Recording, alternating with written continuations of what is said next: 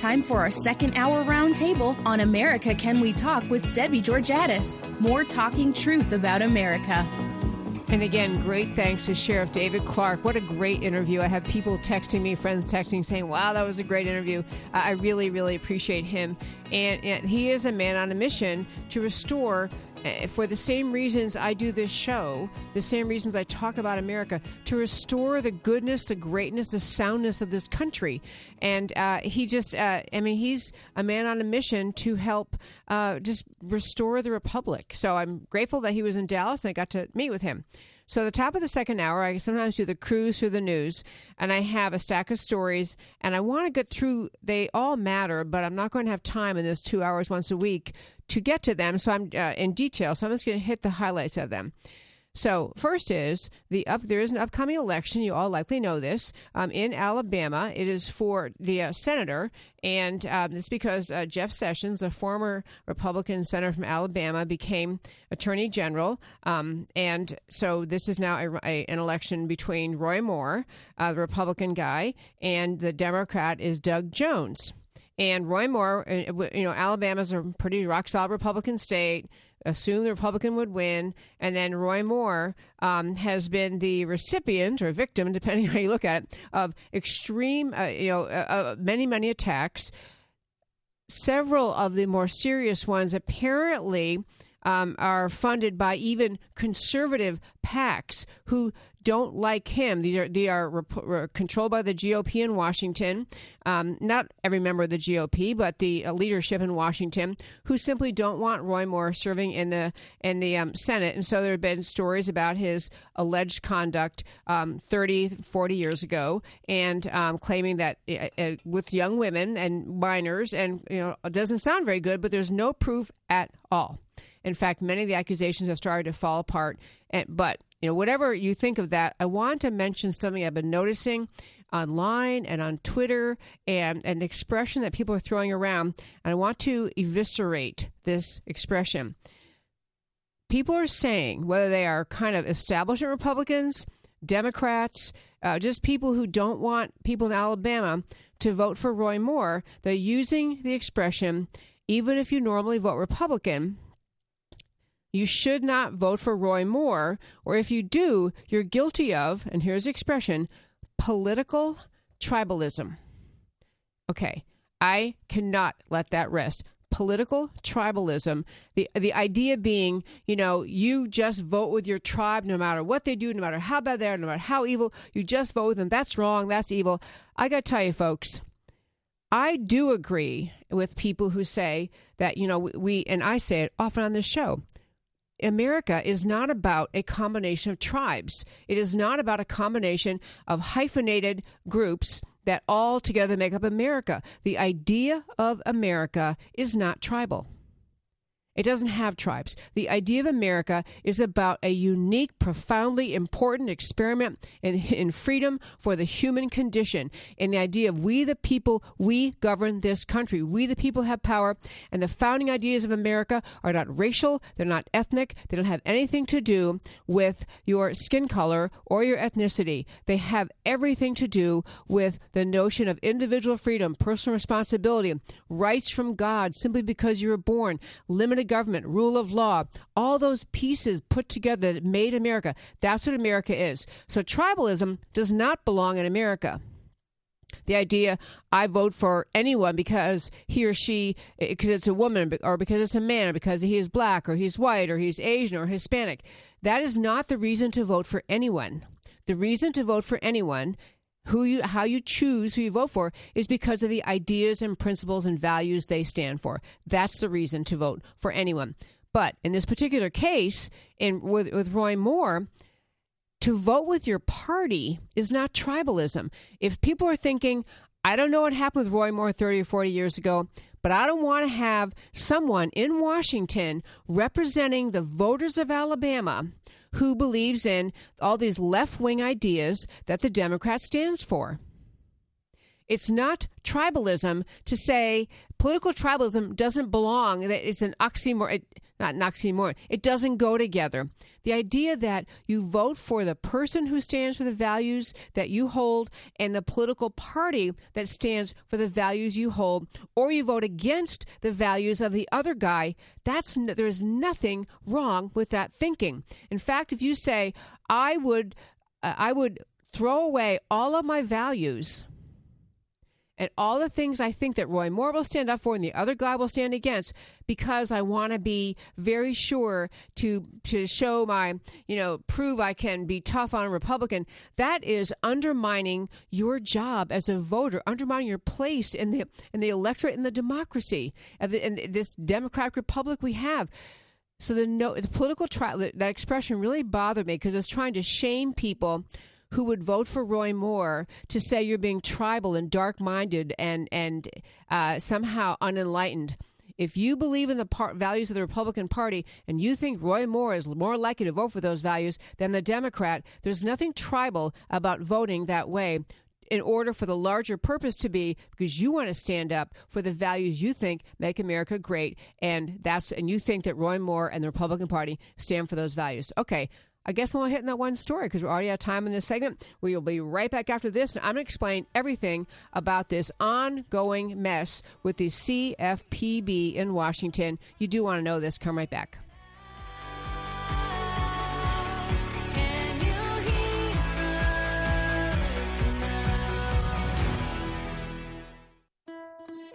Could you lose your career because of your faith? Could your pastor be sued because of his sermons? Can students and teachers be punished because of what they believe about God? Can the government or even your employer force you to violate your beliefs? Get the answers and, if necessary, legal protection from First Liberty Institute. First Liberty is the nation's largest legal organization dedicated exclusively to restoring religious freedom in America. In fact, First Liberty's nationwide network of top attorneys win over 90% of their cases. They've won at the Supreme Court all the way down to local schools. Visit firstliberty.org to learn more about how First Liberty is protecting religious freedom for all Americans in the workplace, public schools, your church, the military, and more. That's firstliberty.org. If you want hope for religious freedom and a free listing of your rights, go to firstliberty.org now. If there's one thing the conservative movement needs, it's a leader. And we have one, the Heritage Foundation. Hi, I'm Debbie Georgatos. Heritage gets in the trenches on Capitol Hill. They promote principled solutions directly to lawmakers in Washington. And unlike politicians, they don't waver or compromise. But they're not a Washington institution. There are nearly 500,000 Heritage members and supporters in America. And they're on a mission to grow that number and build the conservative base. You can become a Heritage member by going to joinheritage.org today. I've been a member of Heritage myself for years. I have Heritage experts on my show, and I rely on their analysis to get the facts out. As a member, you'll get updates from Heritage Foundation on the fight for conservative solutions to America's challenges. Plus, you'll receive exclusive invitations to conservative events where you live. So join the growing movement. Find out more at joinheritage.org. That's joinheritage.org. America faces unprecedented threats to our national security. The Center for Security Policy, based in Washington, D.C., is a national leader focused on the organization, management, and direction of public policy coalitions to promote U.S. national security. The center is a special forces in the war of ideas, dedicated to identifying opportunities and challenges likely to affect American security, and acting promptly to ensure that they are the subject of focused national examination and effective action. The center enlists support from executive branch officials, key legislators, and other public policy organizations, and brings these teams together to develop and shape policies that will keep America safe. Check out centerforsecuritypolicy.org for the latest news and developments brought to you by America's leading security experts. Becoming and remaining informed is one of the best ways every citizen can be a part of the mission to keep America safe. That's centerforsecuritypolicy.org. Attention Ronald Reagan fans. What is the one item most sought after by Americans who loved the Gipper? It's Young America's Foundation's Reagan Ranch Calendar. Young America's Foundation is the leading youth outreach organization dedicated to ensuring that increasing numbers of young Americans understand and are inspired by the ideas of individual freedom, a strong national defense, free enterprise, and traditional values. New audiences of young people across the country are introduced to conservative ideas through Young America's Foundation's programs, including the Reagan Ranch program. The Reagan Ranch calendar contains spectacular images of the Gipper enjoying his beautiful 688-acre ranch, the Western White House. For a limited time, the calendar is free. Even shipping is free. To receive your beautiful Reagan Ranch calendar from Young America's Foundation, call 800-USA-1776 and mention the phrase Reagan Gift. Again, the number is 1-800-USA-1776 and Reagan Gift is the code. Learn more about Young America's Foundation at www.yaf.org. That's yaf.org.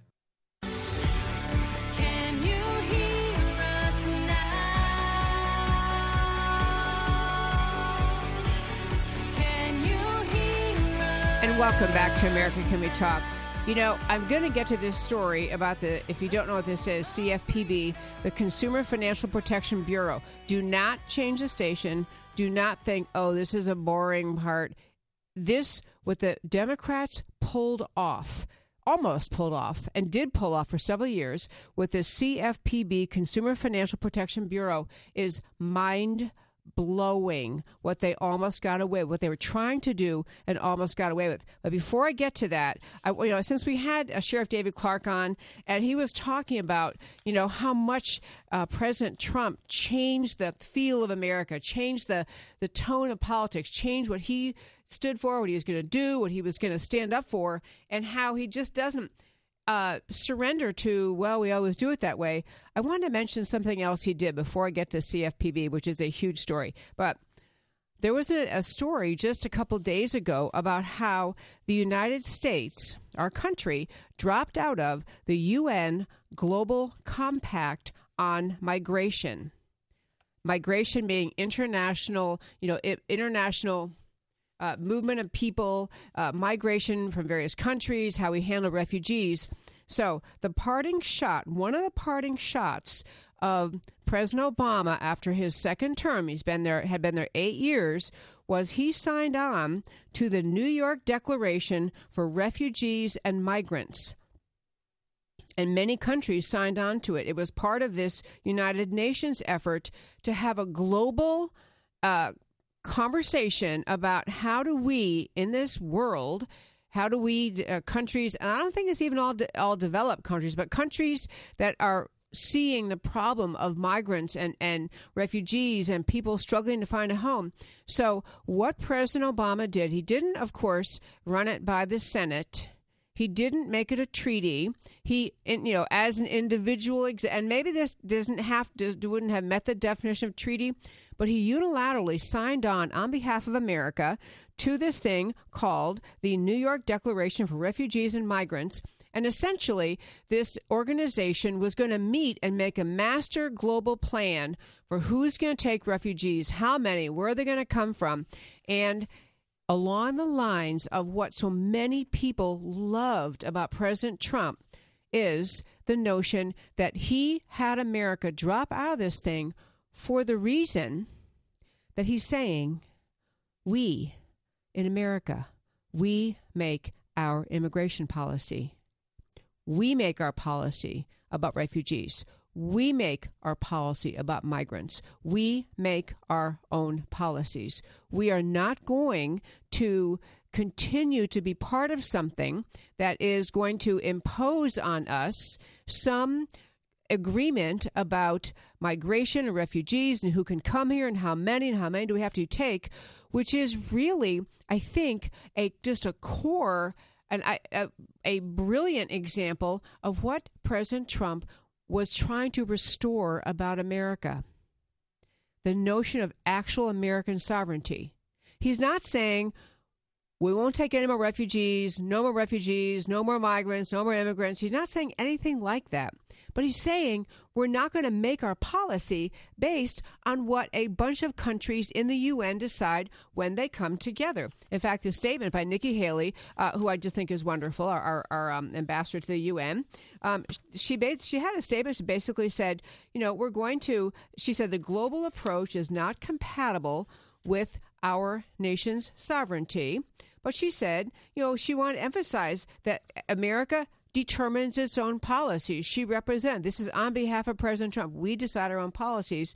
And, she didn't say, we'll decide. She said, we'll decide best how to control our borders and who will be allowed to enter. And, of course, the United Nations General Assembly is having a fit about this. And they said basically, they expressed regret the U.S. Leaving, saying no one nation can manage international migration alone. And the role of the U.S. in this process is critical, as it has historically and generously welcomed people from all across the globe and remains home to the largest number of international migrants in the world. Hey, that was nice of them to admit that America, despite what the lefties are always trying to say, we take in lots of migrants, lots of immigrants, lots of refugees, the most in the world.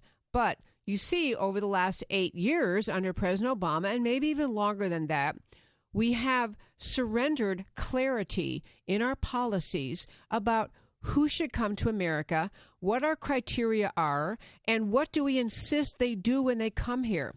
Because it is a different thing to become American. It's not the same thing. As I use the example, and many others have, you can, move to the country of Italy, and you can become a citizen of Italy, but you can't become Italian. Italian is a nationality. It is an ethnicity. You can never become that. When I was growing up, I used to wish I could become Italian. Just because I really love Italian food. I had a lot of friends who were Italian. My hometown had a lot of Italian kids that I went to school with. I thought it was really cool to be Italian. But okay, I digress. Back to this point is that this concept of in America, we have a unique identity as a country, and to come to America and become American means you must embrace our ideas, our values, our rule of law, our system, our culture of liberty, our culture of religious freedom, our culture of respect for fellow. We have an entire culture that is uniquely American, and if we just simply surrender migration and immigration and refugee policy to an international body without our consideration, our standards about what it means to come to America and become an American,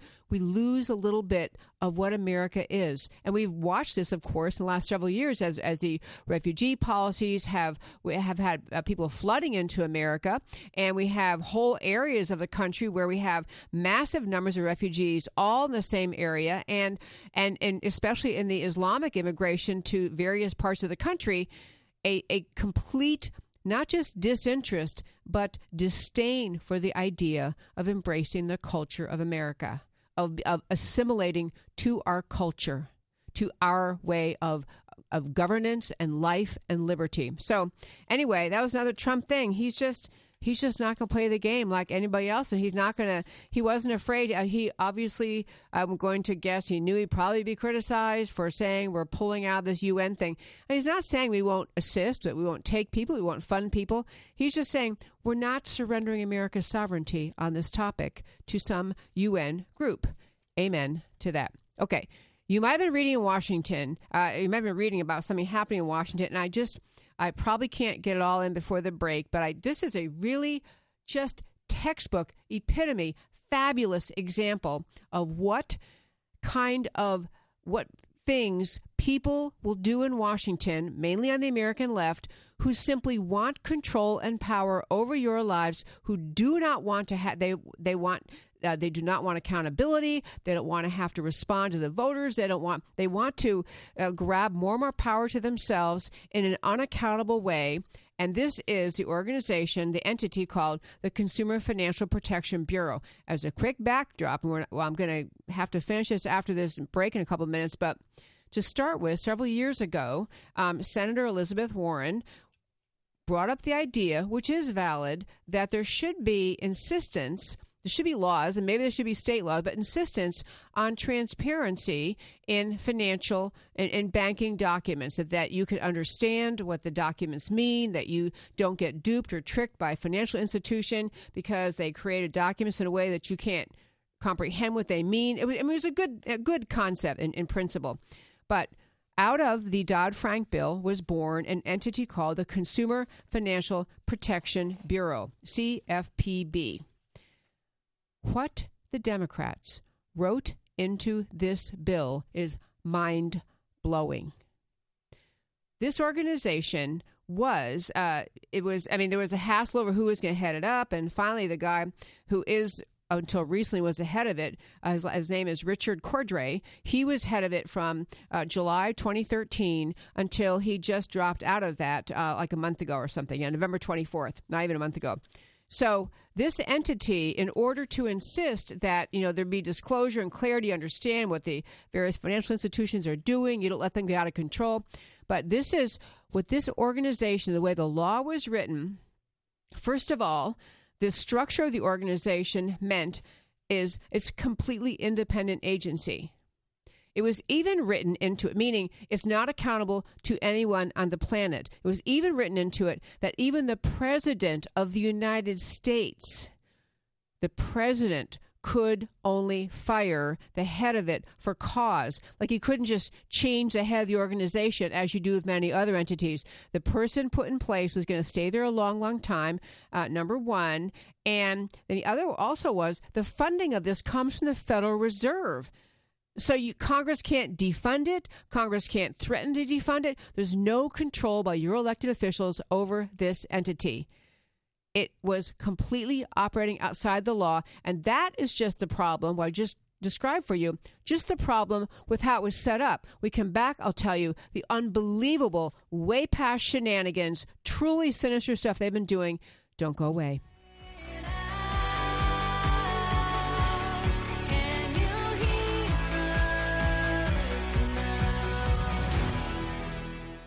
Let me tell you about the group Vice President Mike Pence called the most effective grassroots pro-life organization in America. It's the Susan B. Anthony list, and they're the ones who are on Capitol Hill right now, day in, day out, to fight back against Planned Parenthood and the abortion industry. Every day in our nation, abortion takes more than 2,000 innocent lives, almost 2 every single minute of every single day. And Planned Parenthood is the largest abortion business in the country, committing 1/3 of all abortions. It's an unspeakable tragedy and a stain upon our nation and our humanity. And it's up to us to do something about it. This is your opportunity to join the team that's leading the charge to end abortion.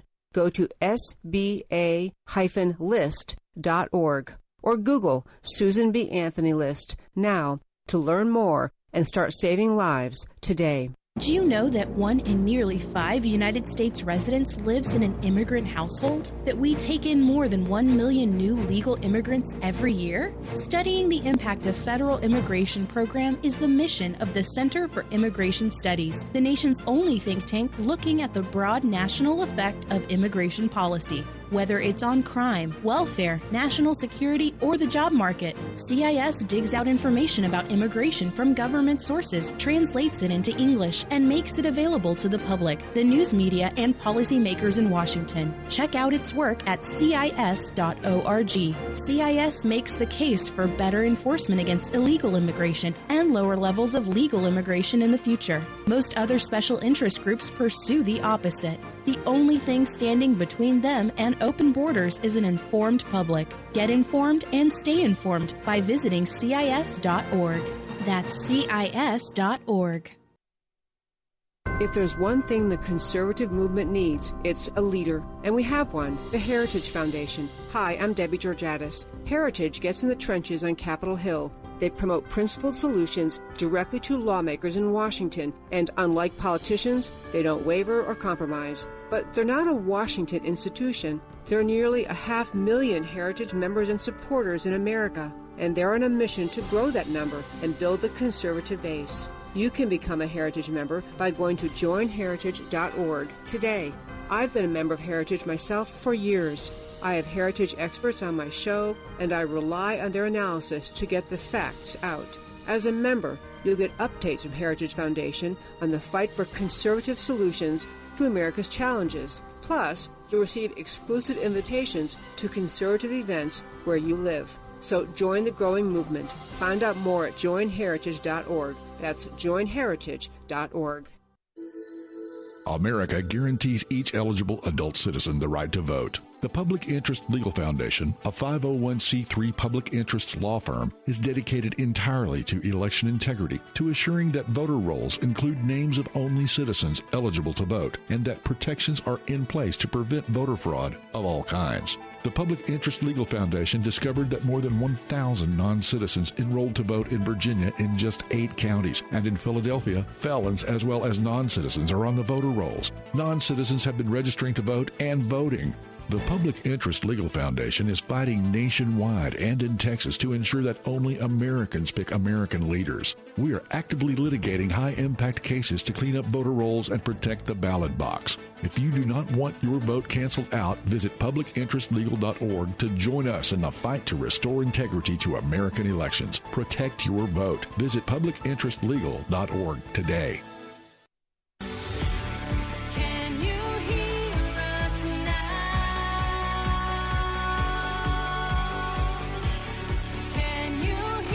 And welcome back to America Can We Talk. So before the break, I was telling you about this. It's not, kerfuffle means like a minor little fuss. It's a big fuss going on in Washington, D.C., ended up in federal court over who gets to lead the Consumer Financial Protection Bureau. And do not think this is some boring organization that, struggles with mathematical formulas for interest rates. This is not what this is. This was a monster created by the Democrats in the Dodd-Frank bill, in which they created an entirely independent agency that is funded by the Federal Reserve, so Congress has no ability to defund, threaten their budget. They operate completely independently. The alleged goal originally was to make sure that financial institutions have, have transparency, that they treat people fairly, blah, blah. But there was which is a good goal, but it's not what they did. This became so corrupt. So again, the way the law was written, the president of the United States could not even fire the head of the organization without cause. Like, you couldn't just say, I'm coming in, or somebody have a woman president someday, come in and say, we're removing this head and putting in somebody different. So in addition to those kind of things, which by itself was just mind-boggling, mind-blowing, they have a powerful media division that dictates policy to regulatory professionals and exaggerates their achievements all the time. So they're all in the paper saying, wow, we're so great, we're so good. They stonewall congressional subpoenas. They don't respond to anything that they're asked about. And they are, when anyone criticized, like Republicans say, what is this animal, this beast, this completely unregulated? We the people, the people's house, the Congress, the Senate doesn't have any ability to impact this group. They were dismissed as Wall Street sycophants and made fun of. But let me just tell you some of the things this group actually did with the millions and millions and millions of dollars. This group diverted millions of dollars from CFPB, again, it is the Consumer Financial Protection Bureau, to Democrat Party allies. For example, from 2014 to 2017, they paid $11 million in rent to office space in an Obama fundraiser's building. The Dodd-Frank bill allowed them to send the civil money penalties, so they imposed penalties on banks and financial institutions. There's almost no way to get those decisions reviewed. If you're the bank or the financial institution, you just pay. So they can take that civil money they get and collect it in enforcement actions to a trustee of their choice. So, of course, they enriched Democrat Party affiliated trustees, transformed fines extracted from defenseless businesses based on their deep pockets rather than any proof of actual consumer harm of what these institutions supposedly did. And so over $12 billion in damages returned to 29 million consumers. And to spread this propaganda, get this, they transferred money, paid over $43 million, collected from banking and financial institutions around this country that they seemingly randomly penalized and have no recourse to fight them. They transferred it to a group called GMMB, which is a liberal advocacy group that created ads to help President Obama and the Hillary Clinton presidential campaign. So the Democrats create something in Congress, a monster, no ability to edit, find out what they're doing, to monitor, to understand. I mean, they operate independently, and then they get the money that they inflict fines on businesses, and then they use that money to help Democrat causes. I mean, what a slush fund does not begin to describe it. So, so this Richard Cordray, who took charge of it in the first half of 2017, he was promoting people from within, moving them up in the ranks to be toward the top of the group, so he could have one of his employees become his successor rather than have a potential Republican president appoint his successor. And so on June 30th, for example, of 2017, he awarded GMMB an additional $14.79 million contract.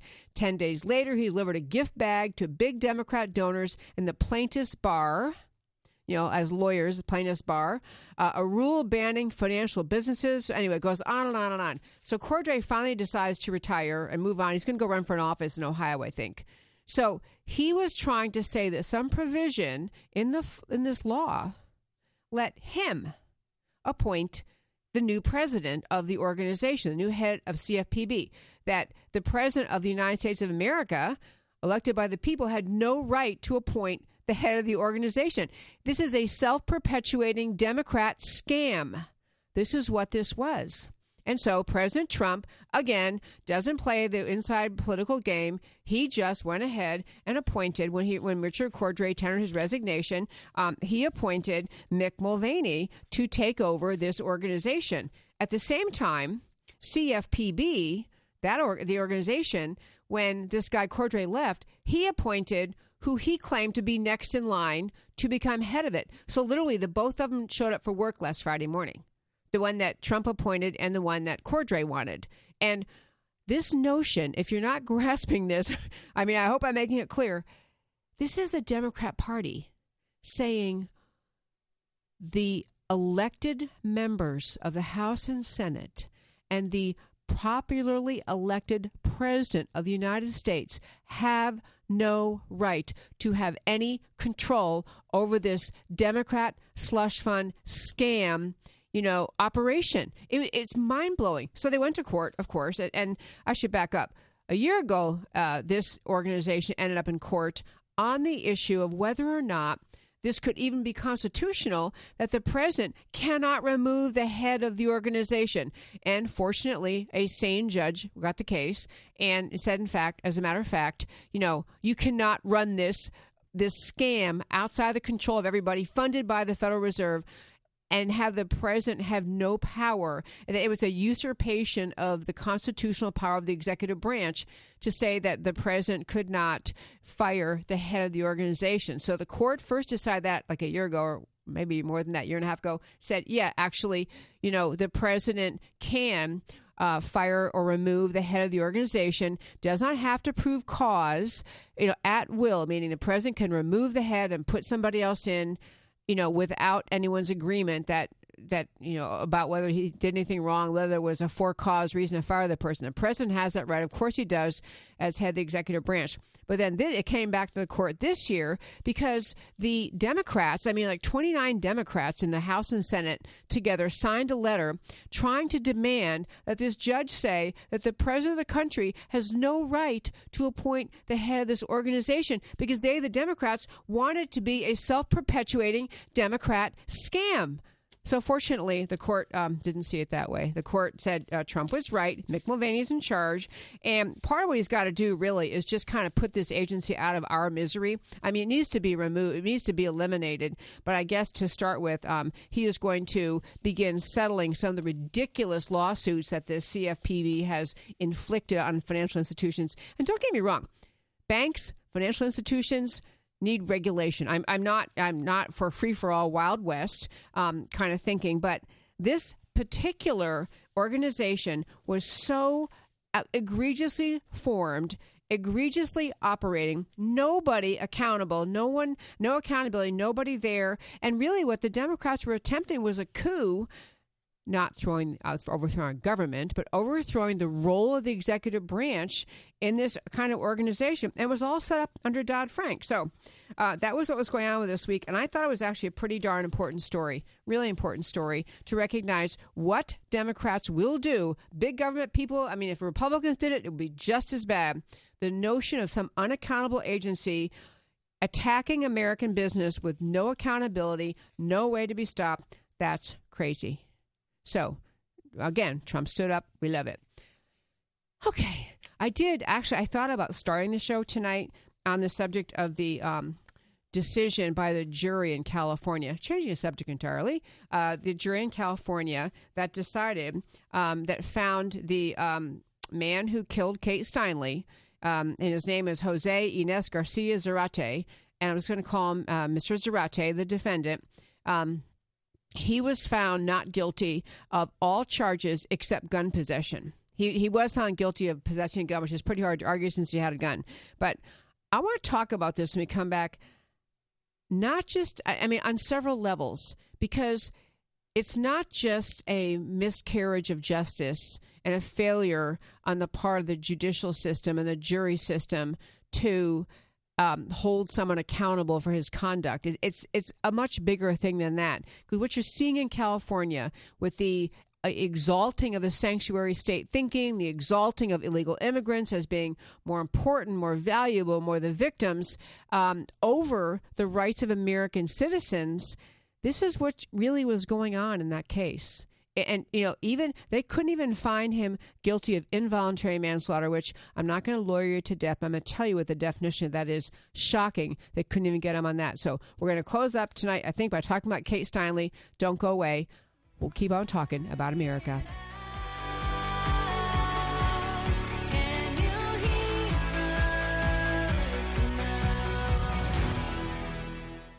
On August 2nd, 2006, Debbie Lee was notified that her son, Mark Allen Lee, had been killed, becoming the first Navy SEAL to lose his life in Iraq.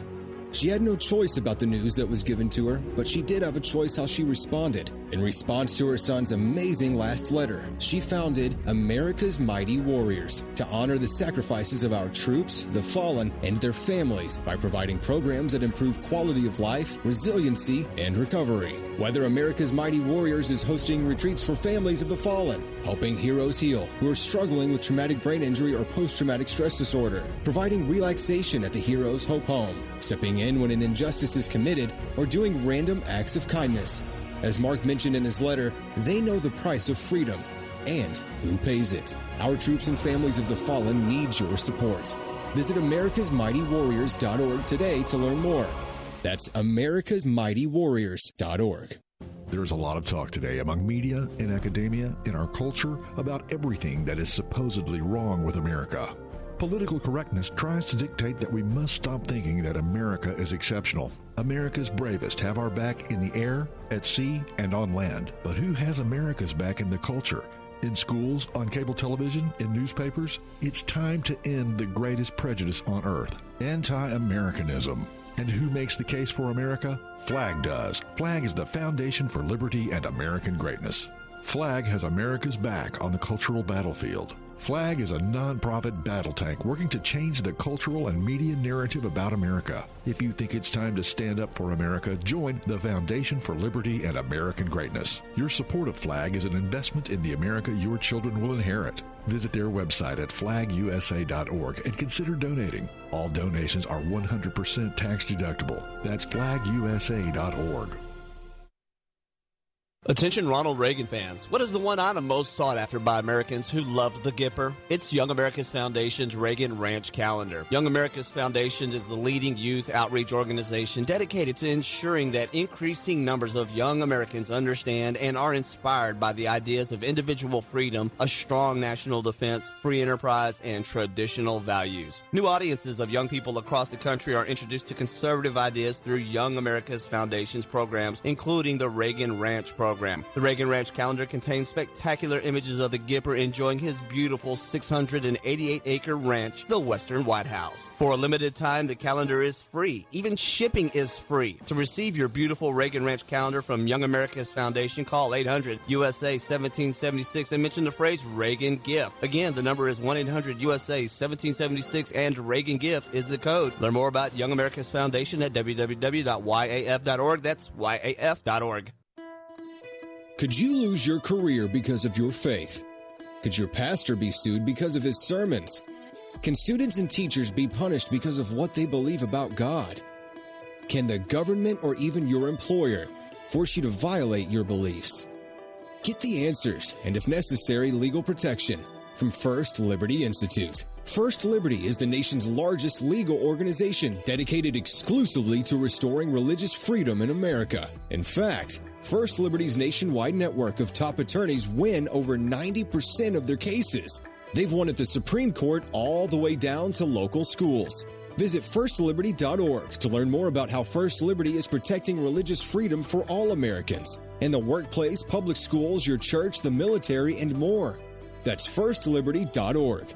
If you want hope for religious freedom and a free listing of your rights, go to firstliberty.org now.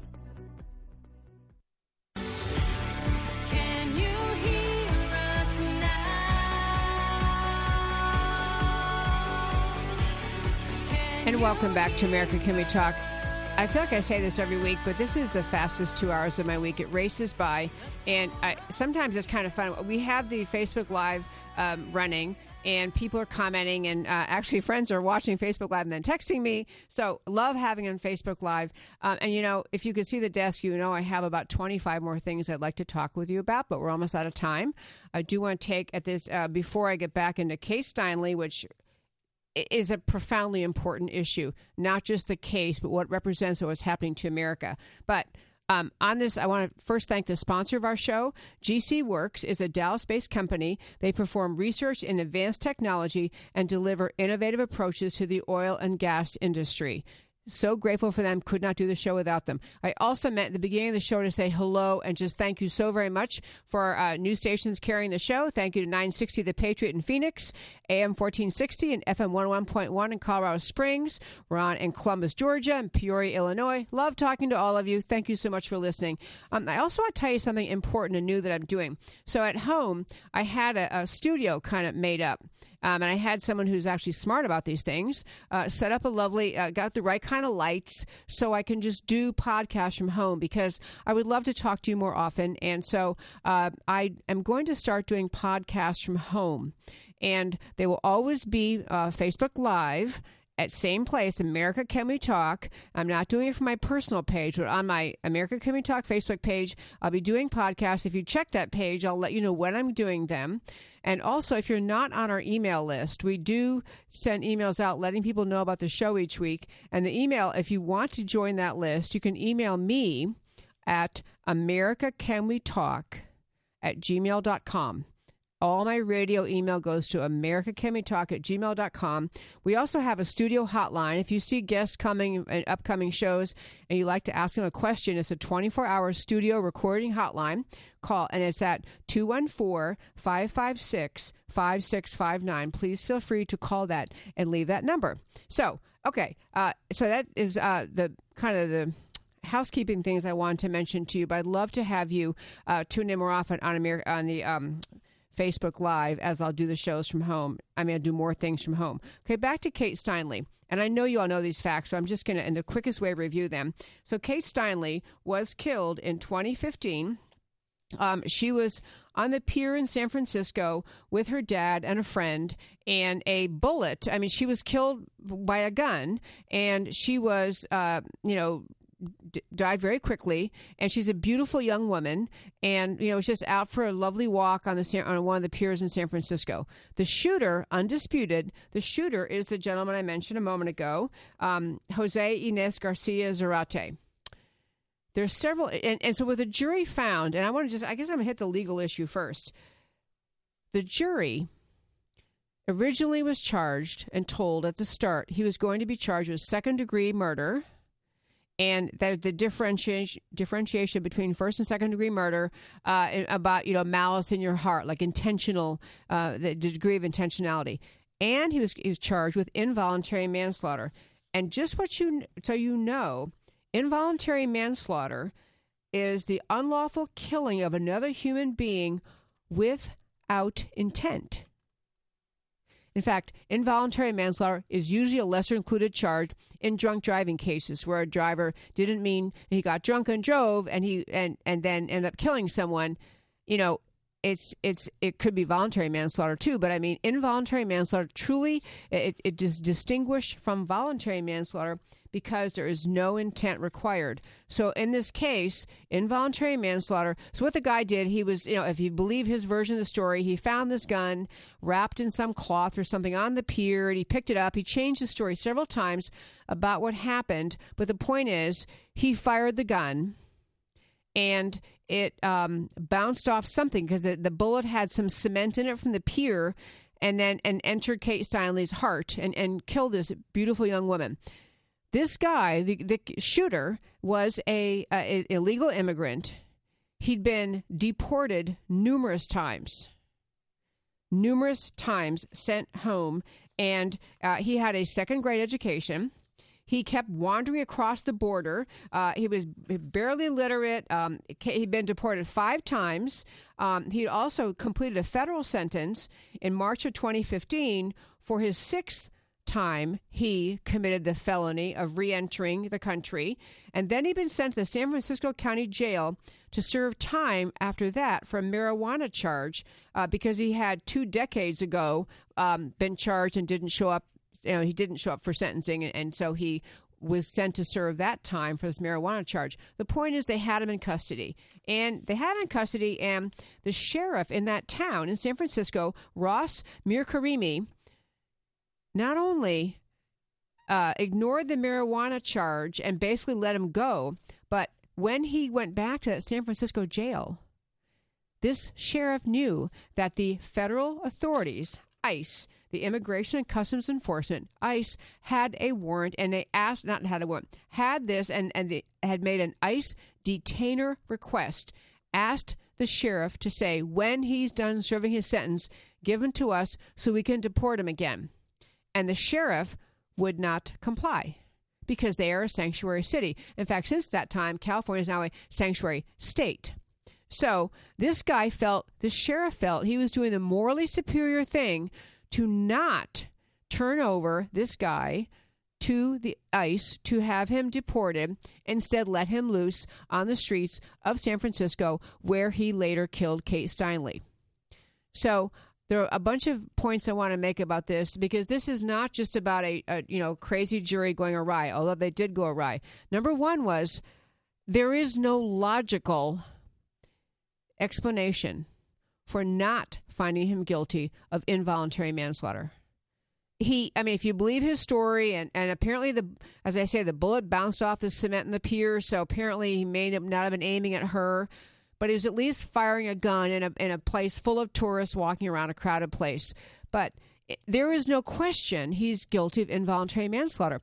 So the jury is 6 women, 6 men, sitting there watching this case and deciding they have more sympathy for the illegal immigrant who might otherwise have been deported than they had for the family of this young girl whose life was ended for no cause of her own, no fault of her own.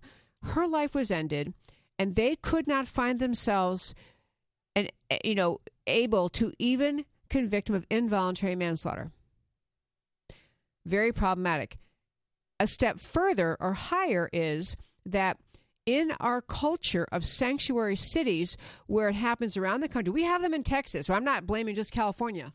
We have them in Texas where we think the moral high ground is to sympathize with people who enter America illegally, refuse to cooperate with the federal authorities, refuse to follow the rule of law, and somehow feel morally superior protecting someone illegal and who has no right to be here, then we feel protecting the lives of innocent people who are the victims of their conduct.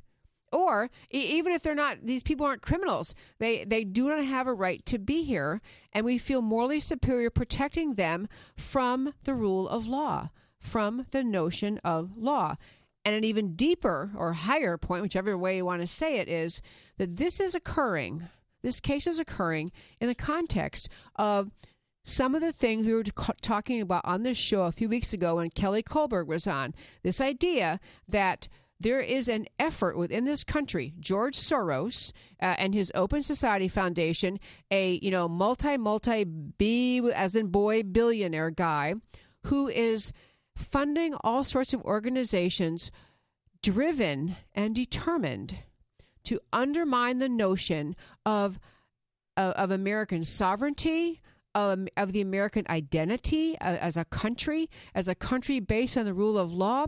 It is an attempt over time through a variety of organizations to not just destroy, but to shame and make people feel they're being petty and closed-minded and low life or ignorant if they think that we have a right and that is a noble good thing to stand up for the identity of America.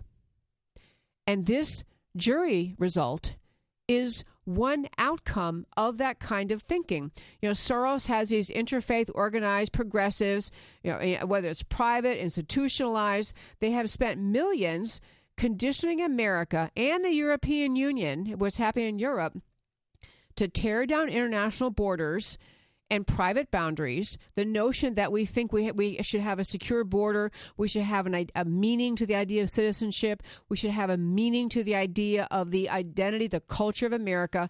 This is a shaming by Soros and his ilk in this country where people have gotten around after really 2 decades or more of the Soros money and influence and dozens of organizations putting out these kind of messages, that we somehow feel we are being more noble if we reject American identity. We reject the idea of sovereignty. We reject the idea of the identity of our country mattering. And so that mindset penetrates.